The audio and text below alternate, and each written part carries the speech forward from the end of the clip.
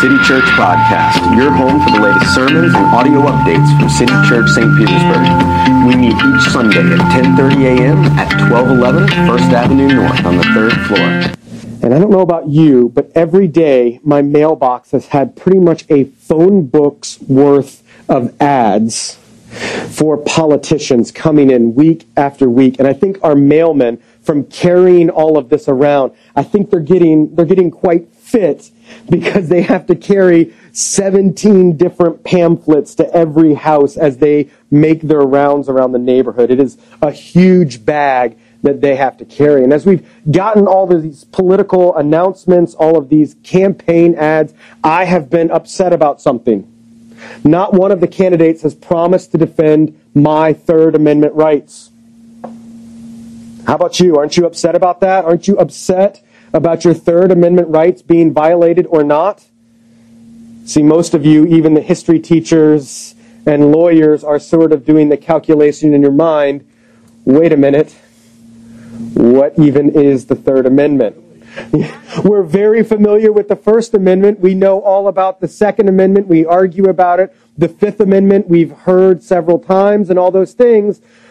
But the Third Amendment... Does anybody know? Can anybody take a guess what the Third Amendment is? The Third Amendment says that at no time shall the government quarter troops in your house. All right. It's good. We don't talk about the Third Amendment because pretty much since the 1800s it has been irrelevant. And so we don't talk about it, and it is absolutely obscure, and so we ignore it. So most of us could probably tell you probably 5 of the 10 Bill of Rights amendments, but one of the ones that very few of us would be able to call to mind would be that we do not have to quarter troops in our home. And so the Third Amendment gets largely ignored. So there's something that's true about the Bible as well, which is this, that just like we ignore the Third Amendment because it's sort of obscure and unimportant, all of the sort of smaller books of the Bible, we tend to skip right over, right? 2nd John, 3rd John, Jude, Obadiah. Not very often do we sort of walk through and say, yes, let's do sermons on Jude and 3rd John. They are sort of the ignored portions of our Bible. And so over the next few weeks, what I want to do is help us remedy that. I want to look at all of the small books of the Bible. This is also convenient because it's just a few weeks until Advent.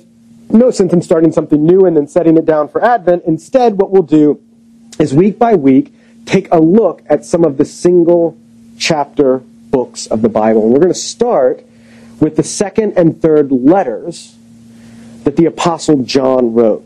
The Apostle John was the disciple who Jesus loved. He was one of Jesus' closest friends when he was here on earth. He was one of Jesus' closest confidants. He was the one who laid on Jesus' shoulder during the Last Supper. He's one of the 3 men that Jesus took up onto the Mount of Transfiguration. He was absolutely one of Jesus' closest friends. And not only that, but he wrote the Gospel of John. He wrote the book of Revelation, and he wrote 3 letters to different churches. Sometime after the New Testament sort of story in Acts ends, it seems that John became the pastor of the church that Paul had planted in Ephesus.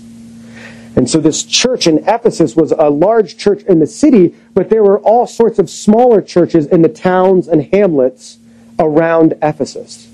And so John not only served as the pastor of the church in Ephesus, but also the sort of de facto pastor of these smaller church that was all around. And so John, the disciple who Jesus loved, writes this letter to one of the churches. And so I'd like you to stand together as I read the entire letter that John wrote. The elder, to the elect lady and her children, whom I love in the truth, not only I, but also all who know the truth, because the truth that abides in us and will be with us forever.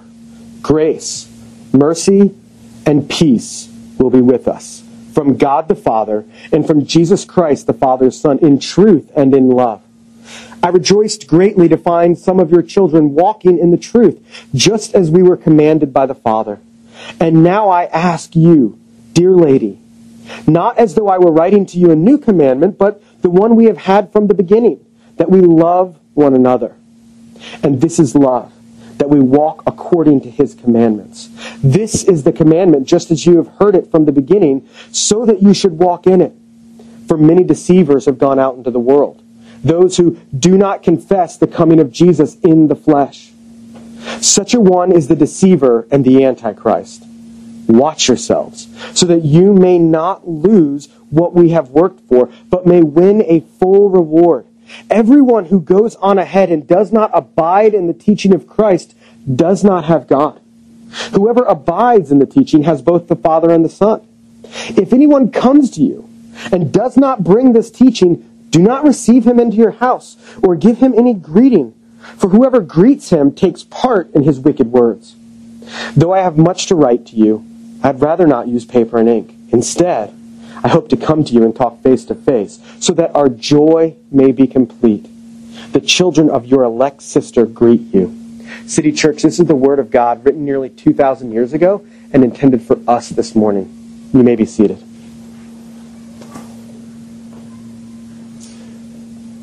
So John writes this very short letter. 256 words in the original language. A very sort of short note to a church. And as he writes this note, as you heard it, I think a couple of things sort of stand out in this letter, which is that what John is talking about again and again are these two concepts, one of truth and the other of love. And he is sort of instructing the church on what truth and love mean. But not just instructing them on what truth and love mean, but also fighting something that's going on.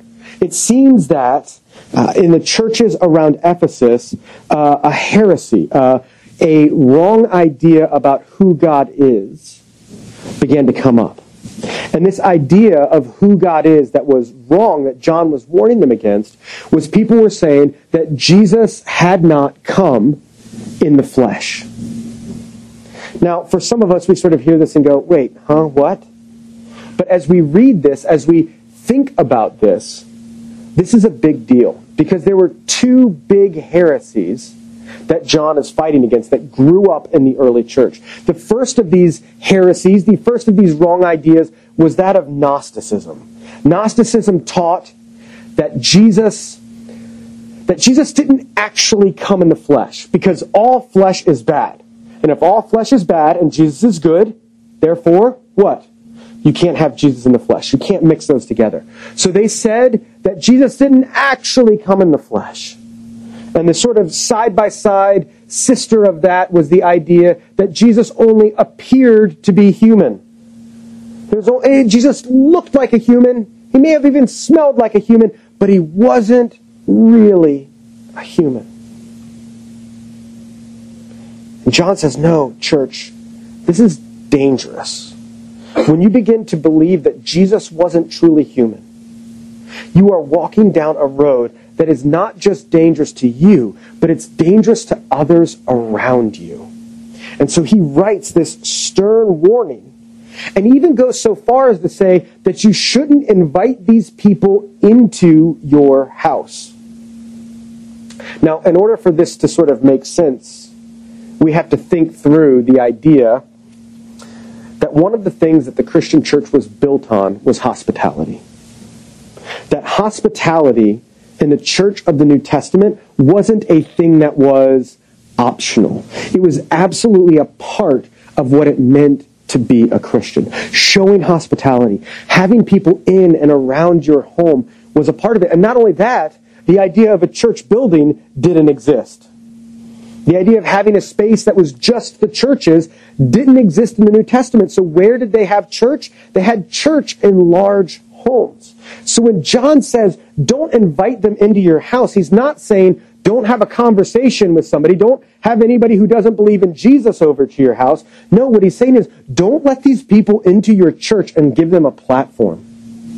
He's saying, hey, Church, there are people who have wrong ideas about who Jesus is. Don't let them preach at your church. Don't let them give an update on how good it is to be spreading heresy in the towns around Ephesus. This is not good. This is detrimental. And so he goes through and gives that command not to do it. Now, it would be easy for us to get lost in the weeds of Gnosticism and Docetism and all these sort of heresies that are going on here. But if we do that, I think we miss the bigger point of what John is going after in this book. We get into those details and we miss what John is trying to teach us. And what John is trying to teach us through this letter is that we have a strong tendency to sacrifice truth in the name of love. And, or, sacrifice love in the name of truth. We are very quick to be all about the truth and not so much with love. Or, all about love and let's not worry about the truth. All of you in your lives have a tendency towards one of these or the other. All of you in your relationships have a tendency to err on the side of truth or err on the side of love. Let's think through this. So the first one, how would we prioritize truth over love? I'm reminded of a scene in the movie where there was a fairly abrasive character, and he was in an argument with his friend. And he kept shouting at his friend, "Am I wrong? Am I wrong? Am I wrong? Show me where I'm wrong. Am I wrong? Am I wrong? Am I wrong?" And finally the friend says, "No, Walter, you're not wrong. You're just a jerk. You're not wrong. And how many of us fall into that category of wanting so deeply to be right? Wanting so deeply to be right that we don't care how that affects anyone else. How often do we excuse being a jerk to someone else with the phrase, "Well, I'm just being honest"? Right? Now, this is not as true here in St. Petersburg, but when I lived in South Carolina, they even had a phrase that could dismiss, sort of say, it doesn't matter what I just said, but it's the truth, which is, bless your heart. Right? Wow, didn't have any time to put on makeup this morning, bless your heart. Right? And, oof. Right? And they would say anything they wanted, they'd punctuate it with bless their heart, and it didn't matter. This is prioritizing truth over love. This is a problem that those of us who have grown up in the church, that have been Christians for a while, tend to have, isn't it?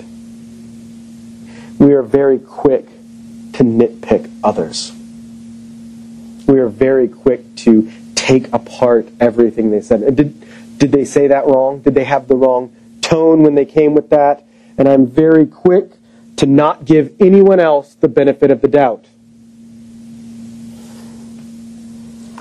We oftentimes, if this is our flaw, prioritize rules over love. I don't have to love you. You didn't do this, this, and this. We prioritize truth, and we sort of say that love comes later. We insist on getting our own way. We are inflexible. Some of you struggle with this in your relationships. Think about the times where you and your significant other, or you and a friend, are trying to work out something, and how many times are you absolutely inflexible? No, this is the way that it is. Doesn't matter how much I love you, we are not going to Carrabba's ever again.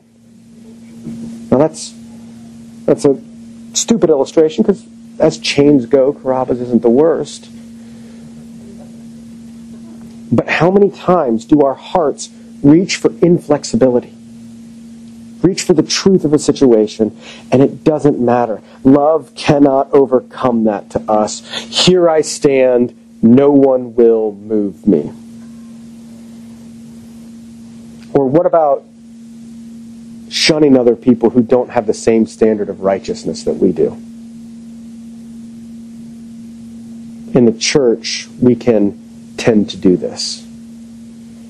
If they don't have the same set of problems that I do, if their sins look different or worse than mine, they need to stay away. They need to be apart. Because my sins are the good sins, and my sins are just little flaws, and those people are the bad people. We prioritize truth over love. We judge others for issues based of conscience. How willing are you this Tuesday to break bread and take communion with somebody who votes differently than you in the election? How willing are you to love and say that your Christian brother, who you take out of the same loaf and drink from the same cup and worship the same Jesus as, what happens when they vote differently than you? Applies to every side of the situation. That impulse in us is the impulse to prioritize truth over love. The same thing happens in our entertainment choices, in our social behaviors. We take and we build up and we say, this is the truth, and if you don't do the truth, you don't get the love. You do this in your relationships. These are the rules of being in a relationship with me. If you don't do them, you don't get love.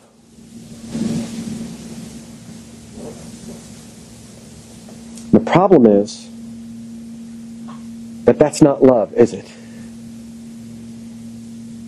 That if I'm telling you all of the standards that I have, am I loving you? No, I'm not. And yet this passage, this letter, John again and again emphasizes what? That we are commanded, that we were commanded from the very beginning to love one another. We are commanded from the outset, from the beginning of Jesus' ministry, to love. But what happens? What happens in your heart and mind? Oftentimes, the pendulum swings to the far other side. Because just like it's wrong to prioritize truth over love, it is wrong to prioritize love over truth. How many of you absolutely will not tell someone else when they have hurt you? And will keep that in and bury that real nice because you don't want to create the conflict that comes along with telling somebody that.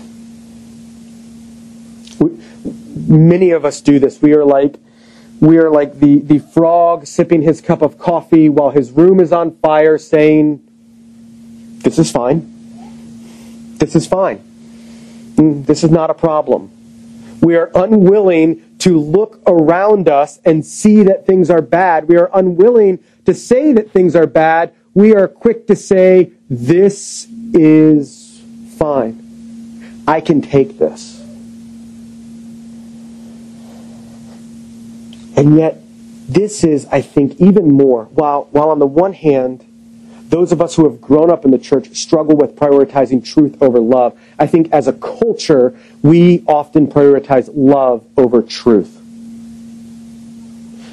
How many times have you been talking to somebody?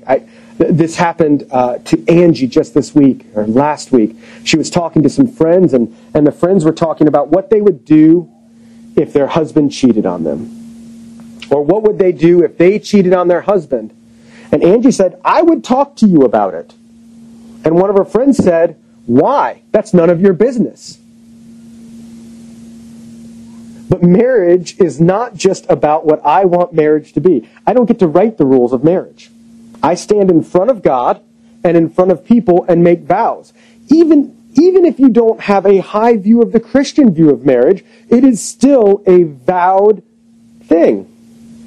And so Angie said, rightfully, no, this is something that you vowed in front of God and witnesses. This is why it is not just, I can't marry somebody without witnesses. Why? Because this isn't just about you and your view of marriage. There is more to it than that. But we as a culture have said, you know what? Who knows what the truth is? Who knows what that is? And so, you know what? My view of marriage is fine, and your view of marriage, it's different than mine, but that's okay too. And yours, that's fine. Everything is fine. This is fine. Everything is fine. You know what's interesting is we won't tell somebody the truth when they're hurting themselves because we don't want to offend them. I dealt with this just the other night. My son was playing a video game, and I said, son, you need to go take a shower. He said, but I don't want to take a shower. I said, but you're going to take a shower. But I want to play video games. But you're going to take a shower. And so he proceeds as a young preteen to try to reason with me whether or not he should be taking a shower. And it got to the point where I was like, no, I'm the dad, you're the child, stand up, go that way, and get in the shower. Right? And he's like, oh, but I don't get to, but I want to, but I don't get to. And it was like I was this evil despot. Right? I was this horrible dictator who was just asking the absolute unreasonable thing of, you need to take a shower. Now look, given the choice between taking a shower and playing video games, I get why he would rather play video games, right? Most of the time, I would probably be in the same boat as him. But what I know that he doesn't know is this, that he is growing older, that his body is changing, and he smells worse than he used to. Right? And not only that, but he is at the age where socialization and social characteristics are getting locked in. And so if he doesn't take a shower, not only will he smell bad, but also he will be smelly kid. And I don't want him to be smelly kid. So what I'm asking him to do is really actually good for him, is really long-term good for him, but he can't see that. He can't imagine that. But I have to tell him the truth, which is, you have to go take a shower. Even if it offends you, you have to do it. And our culture, we are unwilling to tell anyone else the truth, even when they are hurting themselves. Even when what they're doing is harmful to themselves, we sort of go, not my circus, not my monkeys. Right? Not my problem. I want to look away. Right? We see something bad happening, and how quick are we to go, right? We don't want to engage it. Now, here's the problem with that. So many of us struggle to have meaningful relationships. We have lots of friends, we have lots of acquaintances, but we don't have meaningful relationships. Our relationships are broad and shallow. And we put our head on our pillow at night. And we wonder why our lives are like this. Why are our relationships so shallow? Why don't I have any of those deep friendships? And the reason is because we are unwilling to tell the truth to one another. I'm unwilling to put our friendship at risk in order to tell you the truth.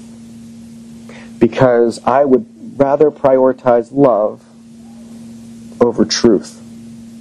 You know, it's interesting. when we talk about relationships, whether they're friendships or whether they're romantic relationships, what do you call that first part of the relationship, right? That first part of the relationship is the honeymoon period. You know what another word for the honeymoon period is? You know what another way to describe that is? The time before anybody has told the other person the actual truth. Right? Look, the reason why those times seem so good is because that relationship is costing you nothing at that point because you haven't told the truth to one another. And then what happens in a relationship, friend, romantic, any sort of relationship, when you break the ice and tell the truth to the other person? Most of the time, there is sort of a bit of shock and awe as you engage in your first fight. We prioritize love over the truth. And this is the same thing that was happening in the place where John was writing. Look, we love them. Yeah, sure. So they're teaching everybody in our church a view of Jesus that is absolutely not true, but all in love, right? Love wins. This is fine. Everything is fine. Doesn't matter. It's interesting that John, who wrote the book of Revelation, who talks about the end times, says, do you want to know what way to describe those who prioritize love over truth? He says that they are anti-Christ. And so what we have are these two extremes. The extreme of love being prioritized over truth, and the extreme of truth being prioritized over love. What John says is, whenever you put one higher in the ranking of the other, you're creating a false dilemma. You're creating a false dichotomy. Because love and truth are united together in one person. That is Jesus. John himself wrote, when Jesus came and started his ministry, he was full of grace or love and truth. Jesus is the place where truth and love meet. This quote from a book on marriage by Tim Keller, it sums it up well. Truth without love is sentimentality. It supports and affirms us, but keeps us in denial about our flaws. Truth without love is harshness. It gives us information, but in such a way that we can't really hear it. But God's saving love in Christ, however, is marked by both radical truthfulness about who we are, and yet also radical, unconditional commitment to us. The merciful commitment strengthens us to see the truth about ourselves and to repent. The conviction and repentance moves us to cling and rest more and more in God's mercy and grace. You see, Jesus does not shy away from telling us who we are. Jesus tells us, you are broken, you are messed up, you are sinners who have fallen short of my perfect standard. But also, even though I know that, even though I know the depths of your sin better than you know it itself, I still love you. And I still love you enough to die for you. You see, the cross is where truth and love meet. The cross is where we see the truth, the honesty about our sinfulness, the honesty about what's wrong with us, met with the absolute love of Jesus, preemptively, going first. You see, what John talks about when he talks about love isn't emotion. It isn't a feeling. It isn't that idea, that warm feeling you get when that person who you love is around. No, to John, love is self-sacrifice for someone else who doesn't deserve it and who can never pay it back. Because that's the kind of love that Jesus shows to us. It is self-sacrificial, and we didn't deserve it, and we could never pay it back. And so Christian love in our lives is full of that truth. It's interesting that the best way to illustrate this, as we've sort of alluded to and bumped up to again and again and again, is the illustration of marriage. And when we talk about marriage, marriage is not a contract. Marriage is a covenant. Marriage is a covenant because it is a place where this truth and this love meet in one. And not only that, but we, City Church, are a covenant community. We are bound to one another.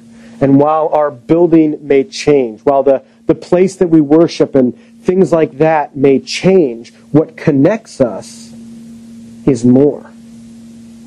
Is this covenant love we have for one another. Is this covenant love for our children, so that we can't see one of the kids running through the sound equipment and go, "Shh, glad that's not mine.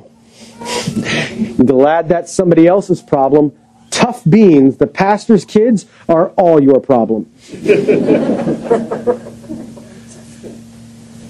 And your kids are all my problem. And all of our kids are the problem of the grandparents who don't even have grandkids here.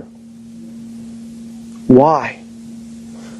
Because the church is marked by true covenantal truth and covenantal love, found in Jesus himself.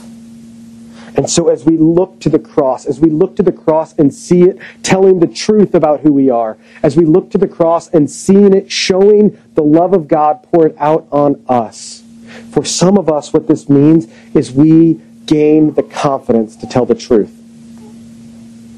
The confidence to tell the truth to someone who we're in a relationship with. We have that confidence not because we woke up this morning and are better, but because we remember that the gospel tells us that we are already accepted. That all the acceptance we need, we have already found in Jesus. And so I can take that risk of telling someone the truth in love. For others of us, it's not confidence that we need, but compassion for others. It's to set down the gloves of our self-righteousness and see that I am broken and messed up like you are. And so for some of us, the gospel reminds us that we need to be more truthful. We need to be more confident because we are already accepted in Jesus. For others of us, we need to be reminded that we're more broken and sinful than we want to admit. We need the truth applied to our own hearts so that we are compassionate towards others.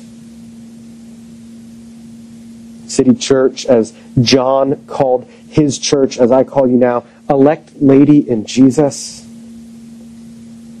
May God grow us in truth and love, braided together in the beauty of the gospel as we live out our lives together. Let's pray.